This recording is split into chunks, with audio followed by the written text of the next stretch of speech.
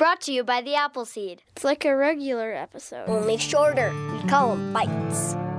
Thanks for joining us for today's Appleseed Bite, a mini episode of the show, just a single story long, just a few minutes long, in case you've only got a few minutes and you want to fill them with some great storytelling. And we've got some for you today. Of course, we bring you a few of these bites each week in preparation for our Thursday full hour-long episode drop. That hour is filled with stories for you and your family, and you're not going to want to miss this Thursday's episode. A visit from Tim Lowry, the wonderful South Carolina storyteller, visited us in the Appleseed studio to tell a tall tale that strains believability to the point of breaking, and it'll tickle your funny bone in the process. Join us, won't you? In the meantime, I'm thrilled to be joined in the studio by Carly Robison. Carly, it's great to have you with me. I'm happy to be here. Tell us what we're going to hear in today's Appleseed Bite. Yeah, today we're going to hear from Donna Washington, and we're going to hear a story called The Wise King, the Cook,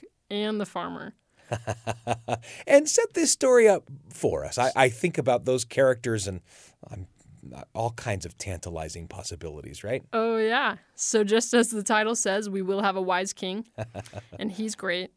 And when there's some trouble in his kingdom with a cook and a farmer, he has to make a choice. And there's a point when he does something really unexpected, so definitely keep an eye out for that. But I want to talk to you a little bit more after we hear the story about what you would have done, Sam, in the king's place. Okay, great. I'll be prepared. The Wise King, the Cook, and the Farmer. Told for you by Donna Washington here on the Appleseed.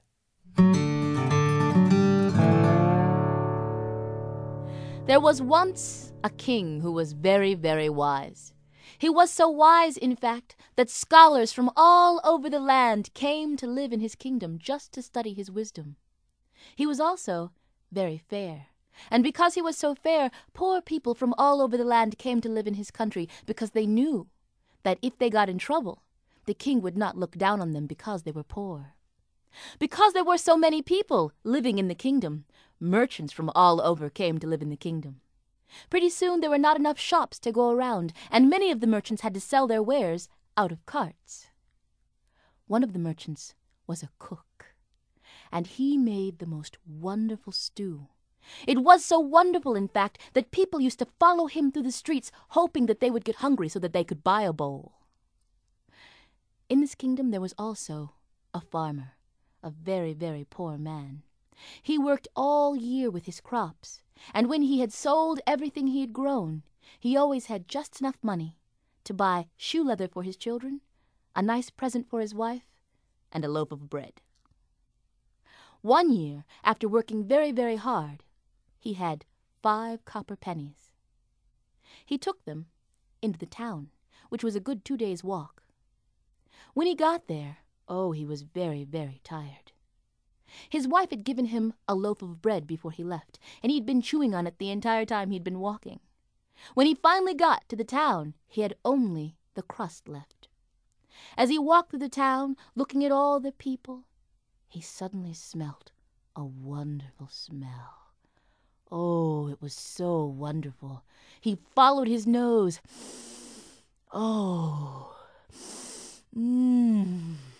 Into a great big square where there were people lounging everywhere, and in the middle of it all, there was a little man standing behind a cart. The little man had a pinched face, pinched eyes, and a little pinched mouth. He was snapping at the people around him, and he was ladling out stew.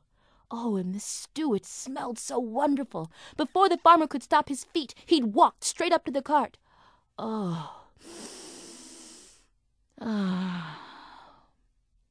then he heard a voice. "What are you looking at?" The farmer jumped back, and there was the little man with the pinched eyes and the pinched mouth and the little pinched face. He said, "Do you want something or not?" The farmer said, "No, Then get out of the way, you smell. And besides that, I've got people who want to buy stew. Get. The farmer backed up. He couldn't buy the stew, but, he could smell it. He felt his pocket, and there was that crust of bread. His stomach was churning. He really wanted that stew, but he knew that if he bought some stew, he wouldn't have enough money left to buy shoe leather or a present for his wife. Then he got an idea. He pulled out that crust of bread, and when the cook opened his stew pot, the farmer waved the bread in the air. Some of that steam and smell soaked into that crust of bread, and when the farmer bit into it, oh, it was quite satisfying. A little warm, had just enough of the smell of the stew in it to make it delicious. The farmer sat and ate that bread, and when he was done, he heard a voice. "Well, pay up!" The farmer said, "What?" "I said," the cook, "pay up! You took the smell of my stew. I want 5 silver pieces for that."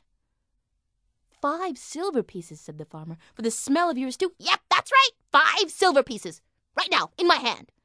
The farmer said, "But the stew doesn't even cost 5 silver pieces." "That's right, but the smell does." The farmer said, "I don't have 5 silver pieces." "Then you're going to be thrown into the dungeons," cried the cook. "Bring the guards! This man has stolen from me! Bring the guards!" The guards came, and when the cook told them what he was shouting about, well, at first they said, "Oh, this is ridiculous." But some of the people who wanted the cook to look favorably upon them stood behind him and said, "The cook is right. The man must pay him." But some of the other people who couldn't quite afford the stew, they lined up behind the farmer and said, "Oh, come on now. 5 silver pieces for smell?" They argued and argued until finally no one could decide what to do. The guards took the cook and the farmer before the king. The king listened to both men. The cook said, "What am I to do? Just give my wares away? I must make a living. This man stole from me. I told him 5 silver pieces. He didn't have it. Throw him in the dungeon." The king said, "Does the stew cost 5 silver pieces?"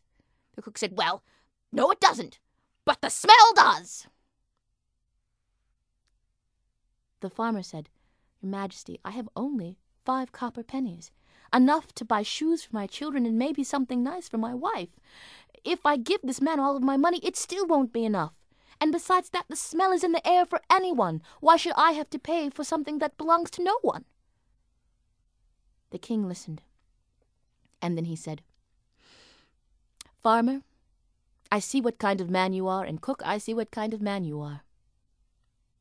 Farmer, the cook will not be satisfied unless you pay him, and so you will have to." The cook grinned. It was a pinched grin, but it was a grin nonetheless. "Go back to your cart, cook. The farmer will be along to pay you." As the cook left, the king sent a messenger down to the treasure room. He said, "The cook asked for silver, but I will see to it that he gets gold. Bring me a 5-pound bag of gold." The farmer didn't know what to say. He was going to give the cook a 5-pound bag of gold? When the messenger came back, the king handed the farmer the gold and said, "Take this down to the cook's cart. Take 1 gold piece out of the bag and tap it up against the cart 5 times, so that he may hear the sound of your money, and keep the rest of the gold." The farmer ran down to the cart.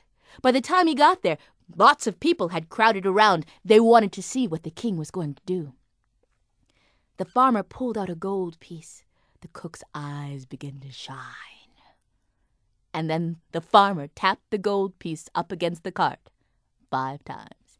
Ting, ting, ting, ting, ting, so that he could hear the sound of the money. At first everyone was quiet, and then they began to laugh. The farmer put the rest of the money in his belt sash and walked away. Be it fair or be it funny, the man was paid with the sound of money. And that is the story of the wise king, the cook, and the farmer.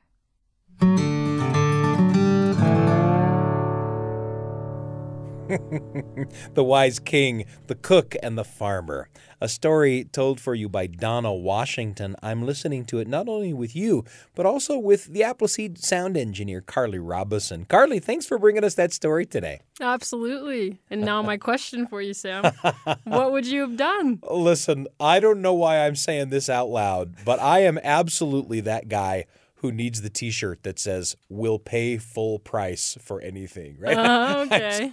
I'm so bad at bargaining, so bad at, figuring out a clever way to get out of something like this, right?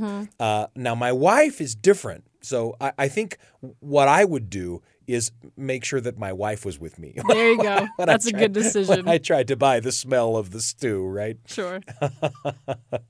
It's a lovely story, right? Yeah. About somebody who is essentially kind of caught in their own trap, right?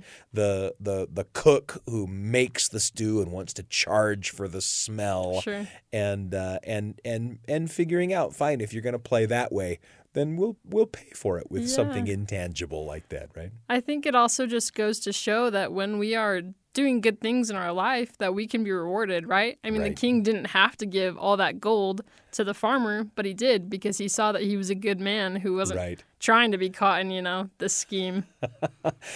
Another thing that strikes me as I listen to that story is sometimes I think the world is unfair, but I'm the only one who thinks it's unfair, Sure. And sometimes it's nice to have another person say, no, that's unfair. Sometimes you feel so helpless before something that seems unfair. And for someone like the king to say, no, I get it. This really is unfair. And not only is it unfair, but I'm going to help you. Yeah. That's a lovely thing. Sure. And I mean, he has that moment where he says, I see what kind of man you are, and I see Yeah. what kind of man he is. And he's letting him know, like, yes, you are seen and I understand. Yeah. That is a cool line, right? When the king says, I can see what kind of man you are, and I can see what kind of man you are, just by observing the story that each of them has to tell. Yeah. Well, it's fun to listen to a story by Donna Washington. And, of course, join us on Thursday for a Tim Lowry Tall Tale. Tim, of course, is the terrific South Carolina storyteller. Joined us in the Appleseed studio to tell us a tale that will strain believability to the point of breaking. But you'll sure have fun listening to it. A story about a trip to California that you won't want to miss on the next Thursday episode of the Appleseed. I'm Sam Payne, and I can't wait to be with you again on the Appleseed. Thanks for joining us. Thanks for joining us. For a bite! Brought to you by the Appleseed.